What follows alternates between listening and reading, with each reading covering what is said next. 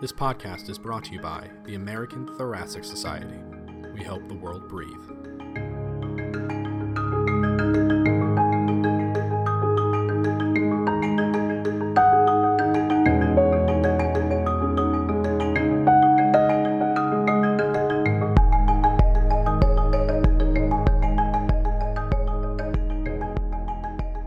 Hello, I'm Michael Lanspa. Thank you for joining us in our Out of the Blue podcast. Today, we're going to discuss an article by Doctors Kelly Vranes and David Ouyang and colleagues entitled Gender Difference in Authorship of Critical Care Literature.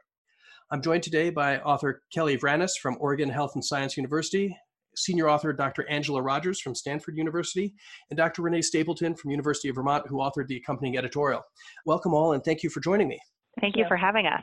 Well, before we start diving into the study, can you tell me a little bit about the motivation for doing this study? I imagine that a lot of people are aware that there are gender disparities in critical care as well as in academic leadership, but how does demonstrating that there are disparities in critical care research authorship, how does that add to the discussion? So this is Kelly Vranes. So I would start by saying early on, even as an intern, starting into my training, I knew I wanted to do critical care, and I looked kind of forward. I think it's natural to look ahead and see if there are people similar to you who have kind of achieved a career that you would like to in the future and who can serve as role models.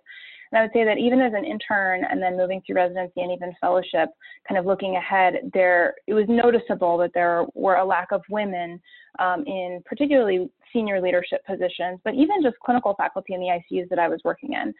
And as I've continued to, go through training and now at the junior faculty level, I realized that trying to understand why that might be is an important first step. And because publishing is such an important part of our career advancement in academic medicine, we hypothesized that perhaps, there may be gender disparities, particularly in authorship within the field of critical care medicine, and that could be somehow related to the sort of lack or the gender disparity that we do see, particularly in leadership positions for women in academic medicine. This is Angela. I would agree that you look around and you see that there aren't many women that are in leadership positions in critical care, and things happen like some of the sepsis guideline papers had more than 10 authors and no women. That was something that really made news in our field a few years ago. And so trying to understand what's the reason that this is happening. Is it a pipeline problem that women just choose not to do critical care?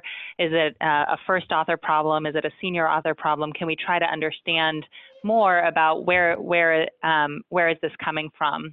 We were hoping that over the course of the last 10 years we would start to see the numbers rise, but in fact what we found was that there's been very little increase in the number of women authoring critical care journals even over the past 10 years. All right, yeah, so I can see that's definitely a problem, and I think it's a problem that many of us are aware of. So let's get down into the study. So Dr. Vranes and Dr. Rogers, you analyzed over 18,000 critical care studies. How did you actually go through the selection approach? So we wanted to come up with a way to identify peer-reviewed critical care literature that was rigorous and replicable. And so we started out by kind of discussing this with our group of co-authors, and we decided to use this reverse engineering approach to extract critical care literature published over the last 10 years. So specifically, we started out by selecting journals that we felt both clinicians and physician scientists in the field of critical care would be aware of, that they would read and potentially submit their research to. We wanted to select ones that were high enough impact in the field that our colleagues would be aware of them. So with that, we selected about 40 journals that publish both basic science and clinical research in the field of critical care, really based on expert opinion from our group of co-authors.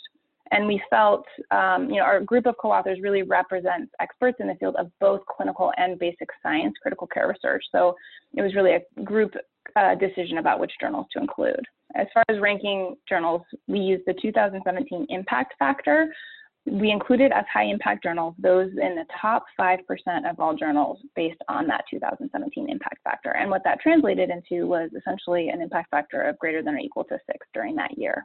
Next, we wanted to figure out how to specifically identify studies that pertain to critical care. So Angela and I selected 25 clinical and basic science studies that we consider to be impactful to our current practice of critical care medicine, and that also informed ongoing research efforts. And with that, we reviewed, of these 25 articles, we reviewed the titles and abstracts and selected what we felt to be relevant search terms that could be used to then to search for additional critical care literature during our study period and extract relevant articles. We did do sort of a quality check on this as well. Our study period was between 2008 and 2018, but we randomly selected about 10 articles in 2019 that came out to sort of do a check and make sure that the search terms that we had used to extract critical care research articles, we use that to check and make sure that that additional articles published in 2019 would have been pulled by those same search terms. And we did, in fact, find that our search terms pulled those relevant articles that we would have included if the study had gone on to 2019, if that makes sense. So that was the reverse engineering approach we used, recognizing that no search strategy is perfect to get all articles, but we felt like that strategy at least would be as rigorous as we could come up with, and also hopefully replicable for other people who might pursue a similar research question.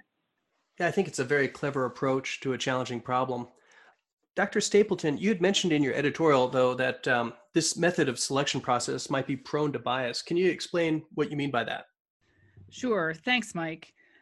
By that statement, I think we simply meant to draw out the points that the authors really astutely brought forth in the paper. While the processes that were just described that they used for manuscript selection are, I think, probably as robust as possible, they may have influenced the papers that were ultimately included in the study. And I think really to be clear, we don't feel like any alternative search strategy would have been better and less biased. We only intended to make sure that readers were aware of this limitation that was inherent in the research. I agree. That sounds like a pretty sound approach. Dr. Vranes, you determined gender using an online database. I was wondering if you could tell me a little bit more about how you went about determining the gender of the authors. Absolutely. So to determine gender of first and senior authors in the study, we used something called a genderized database. And essentially that database uses anonymized social security data and birth certificate data to aggregate first names and genders. They do that both in the US and they use similar sources in other countries to basically create a map from name to gender with a high degree of confidence. So the database we used has been validated in previous studies, and it contains over 200,000 names across 79 countries and 89 languages. So it's pretty robust. However, having said that, it's not perfect. We weren't able to identify all genders of different first names in the database. So to fill in those missing names, we performed actually a manual internet search of authors' professional websites. We included photos and use of pronouns on the websites to try to fill in that missing data. So overall, we were able to identify about 75% of first and senior author gender using the database. And then with our additional manual review, we got that number up to about 96% of known gender.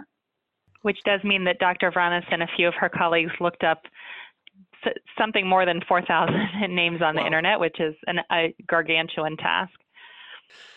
All right, sounds good. So my next question is for Dr. Rogers. And one of the thoughts that I keep hearing is that gender disparity is decreasing over time.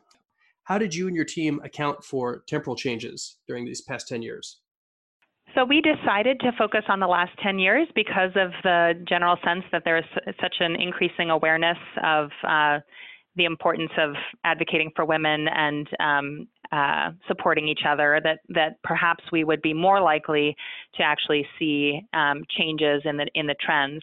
And unfortunately, what we saw was that it's true that when you look at over 18,000 papers, there is a very modest rise over the past 10 years in the percentage of both first and senior authors in the critical care literature. But again, it's a very small change over time. We used linear regression and also adjusted for the year that the articles were written in to measure that. But I would say our most important finding is that while the proportion of women in both positions is changing, it would not reach 50% for something like, Kelly, is it 40 years? It's about 40 years. Yeah. It's about 40 years from now to reach 50-50 if we kept going on the meager slope that we're on. So even though, yes, things are improving, the rate of change is slow. Yeah, I'll agree that slope on the figure was a little disheartening to look at. So, Dr. Vranes, can you walk us through the main findings of your paper? Certainly. So in total, we extracted over 18,000 critical care research articles over the 10-year study period. Again, that was between 2008 and 2018. Kind of first off, we found that about 31% of the studies had female first authors, while 20% of the studies had female senior authors. And as we just discussed, this proportion really didn't change much over that 10-year period. Very slow rate of increase for both first and senior authors who are women.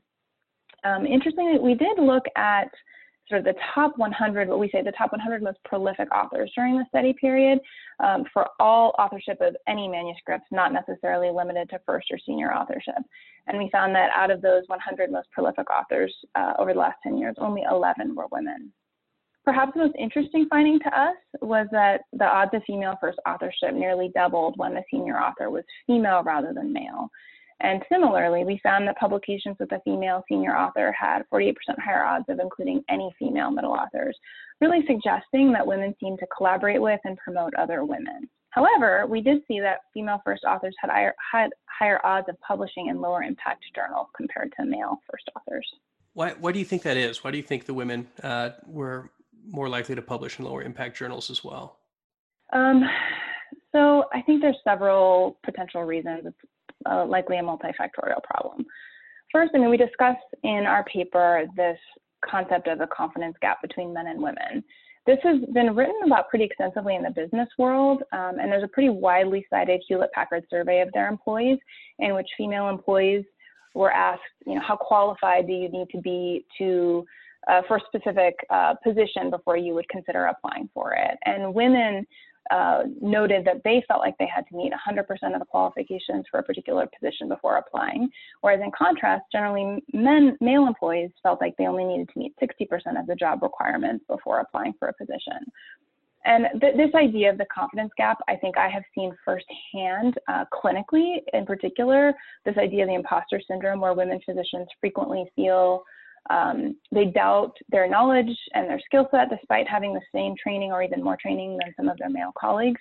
So I think it's fair anecdotally to kind of extrapolate that confidence gap into the world of academic medicine, in which women submit their research to lower tier journals on the first try, perhaps because they don't think that they will get into the higher tier journals. They don't have the confidence that that would happen. So I think that's one potential reason.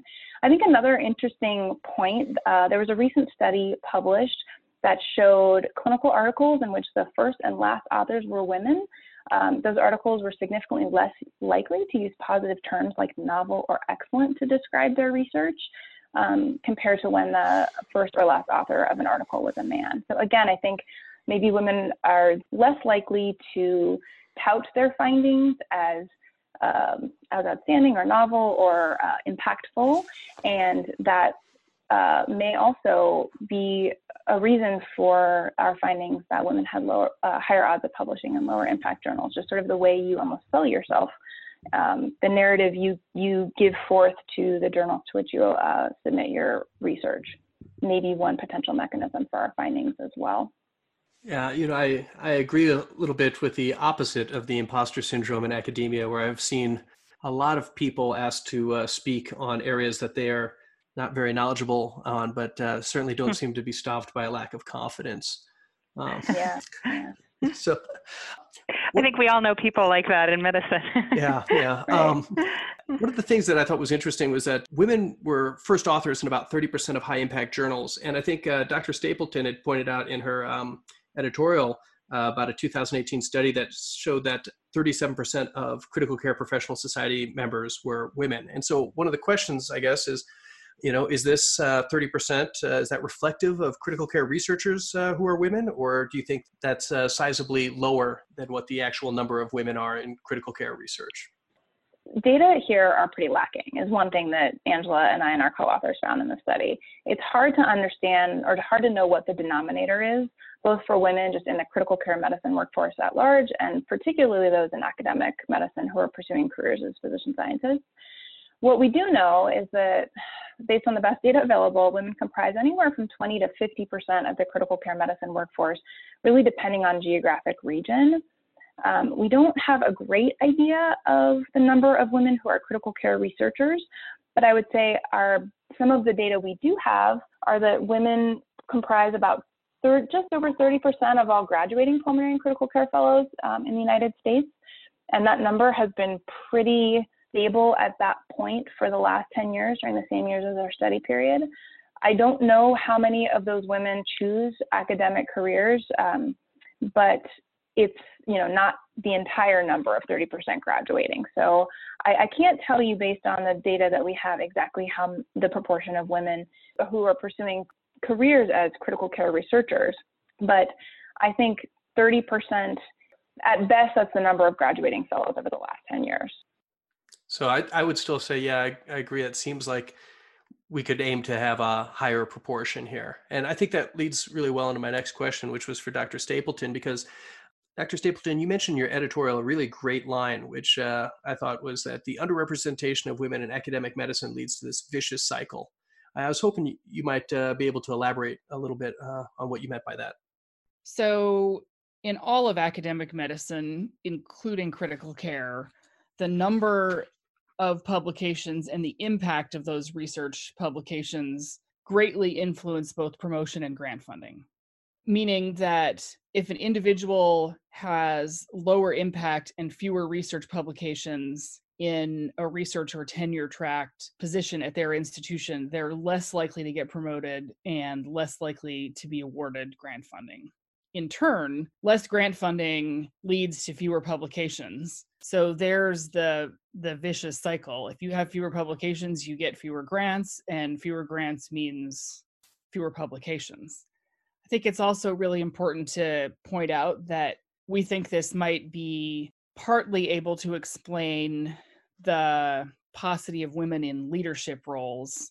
I think we're all aware that most people in academic leadership roles across institutions have a fairly robust publication record. And you can imagine in settings where people have fewer publications and a history of less grant funding than somebody else who applies for the job, they might be less likely to receive that position. So I think this article that Doctors Vranes and Rogers and others have worked on is really instrumental in telling us more about how the publication disparity by gender might play into the leadership disparities that we see. For me, one of the most interesting findings in our paper really is the fact that if the senior author is a woman, she is much more likely to include other women as middle and first authors.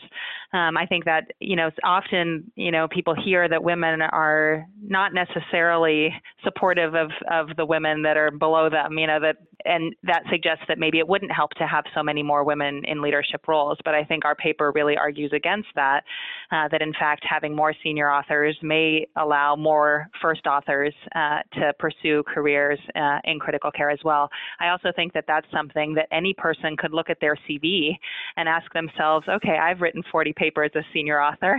How many women did I include as my middle authors and my first authors? How am I doing on this front? Am I including 30% women as my first authors as a senior author, whether I'm a male or female? That's a number that I can search in my own work. So for me, that would be something that I would love to have come out of this paper, to have people really ask, am I being inclusive in the science that I'm doing? And if not, what are some things that I can do about that? That's great advice. And I hope all the listeners out there are really taking that to heart.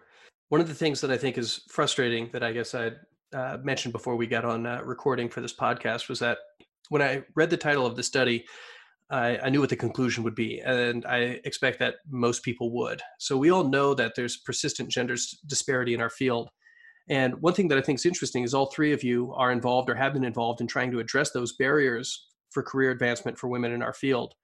And so are there any practical steps or anything that you think that we could do to try to reduce some of these barriers? I know you'd mentioned trying to go through your own authorship and be conscious of that, but any other thoughts that you have we could do to improve this? I can say that, our chair of medicine, Bob Harrington, is a cardiologist and is the head of the American Heart Association this year. And he has just blanket refused to be on panels that include only men.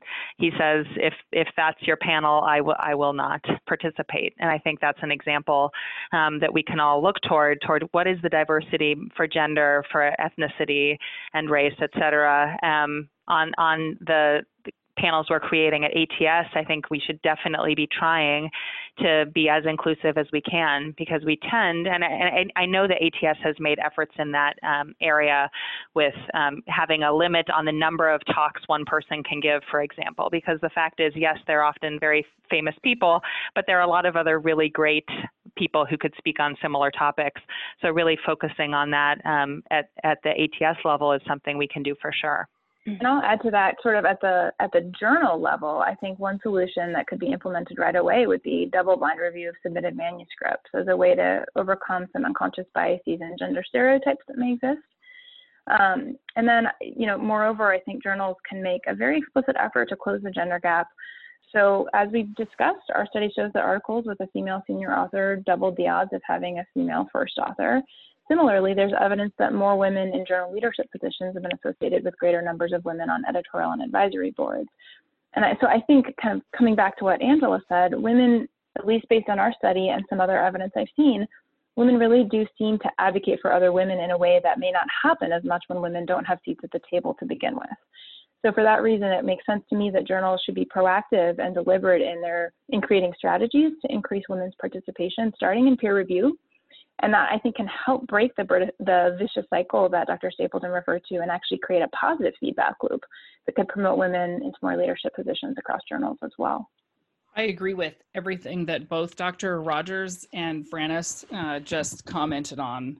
I think we all have implicit biases that are unconscious, that we're not aware of, and that includes both men and women. I think it includes all of us. So the key to changing our culture is to be aware that that is inherent in all of us, and just to very deliberately and very consciously ensure diversity in all of our activities. I think the ATS has done an excellent job over the last year updating their diversity and inclusion policy, which everybody can find on the ATS website, and is very comprehensive, very inclusive, and I think makes a special point of gender and racial and ethnic diversity, as well as diversity of other factors as well that are important across cultures. The other component that I think really needs to be out there is just simply education and awareness. Most of us, I think, are not necessarily in tune with our implicit biases.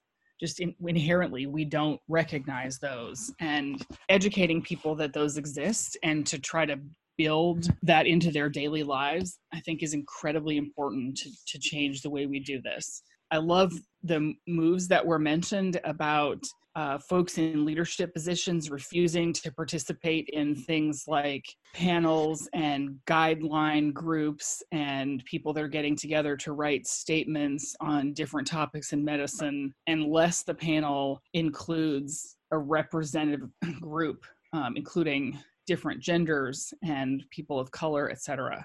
I think that's especially helpful, and folks in leadership really make a difference when they do that.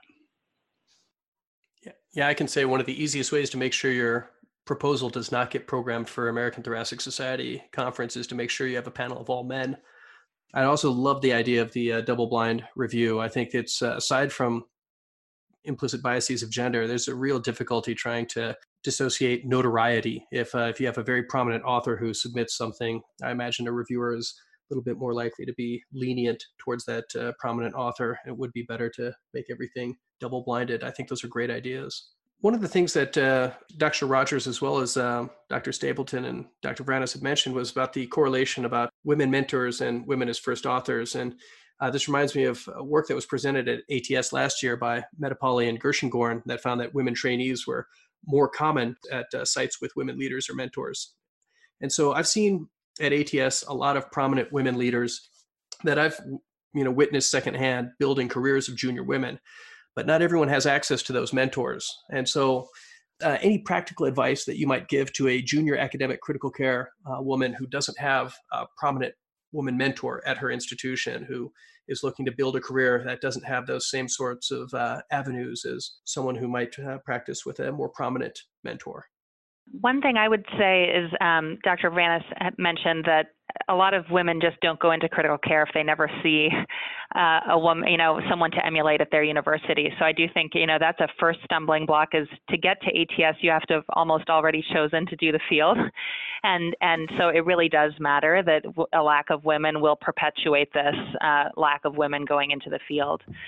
I do think one of the wonderful things that ATS does is it has a mentorship program. Each of the assemblies have that, where you can get to know someone who's ahead of you on the pipeline, wherever you are. If you're an instructor or assistant, then you can be paired with someone much more senior in ATS leadership. So getting to know others, that would be one way to do it. It's not gender specific, but is a way to meet people. I have found the assemblies to be incredibly welcoming in terms of, getting really involved with ATS and getting to know people at other institutions. And finally, there's a wonderful women's lunch at ATS every year. I know I see Kelly and I often get to sit together as a way to recognize. You look around the room and it's like, wow, there are thousands of women critical care physicians. And so that's another fantastic way to get to know other female leaders. Yeah, I want to echo that. I personally have benefited from the critical care mentorship program as a mentee. And I think that is an excellent program that really opens doors for people who don't have someone who they can point to in their own institution, who serves as that sort of example and role model from a career standpoint. I would also just encourage more junior faculty, both trainees and really the junior faculty level where you benefit so much from mentorship, to try to overcome the confidence gap and reach out to women in other institutions, either who you might meet through the mentorship program, or even just, you find their work inspiring and you want to learn more about it and potentially contribute. Angela and I alone, we met at Stanford, but she has continued to serve as a mentor for me, despite me, we're not at the same institution anymore, but keeping that door of communication open and continuing to grow your network as far as collaborators and kind of having the confidence to do so. I think it will be well received. But again, what we found is that women seem to support and collaborate with other women in a positive way. And so I would just invite people who feel like they don't have a direct mentor at their own institution to use some of these resources at ATS and other women's leadership conferences to help get some doors opened, and then kind of walk through those doors, take advantage of those relationships that start to form, and try to initiate some collaboration that way. Yeah, that's absolutely great advice. And I think it's just phenomenal that you've used professional networks to actually help build collaborative research endeavors. What a great success. And so I'm hoping that any listeners out there who have a lack of local mentorship here can at least press on the ATS and try to branch out. There is even a Women in Critical Care group that meets every year at ATS, which is another great contact source for the audiences of this podcast, I'm guessing. Oh, yeah. I think the Women in Critical Care, it's now an interest group. That's correct. It moved from a working group within the Critical Care Assembly to be an interest group that is ATS-wide. And while it's still a group devoted toward women who identify themselves as critical care practitioners, it could include people from across the organization. That's a great place to network and find some mentorship. That's great. I think this concludes our Out of the Blue podcast. This has been very insightful discussion, not only of gender disparities in authorship of critical care literature, but also how that reflects on disparities in our field of critical care in general. I want to thank you, Dr. Vranes, Rogers, and Stapleton. This has been absolutely great. Thank you so much. Thank you for having us. Thank you. So I'm hoping our listeners can work at their own institutions to break down barriers and level the field for women to succeed in critical care and academic medicine. This is Mike Lanspa for the American Journal of Respiratory and Critical Care Medicine. Thank you.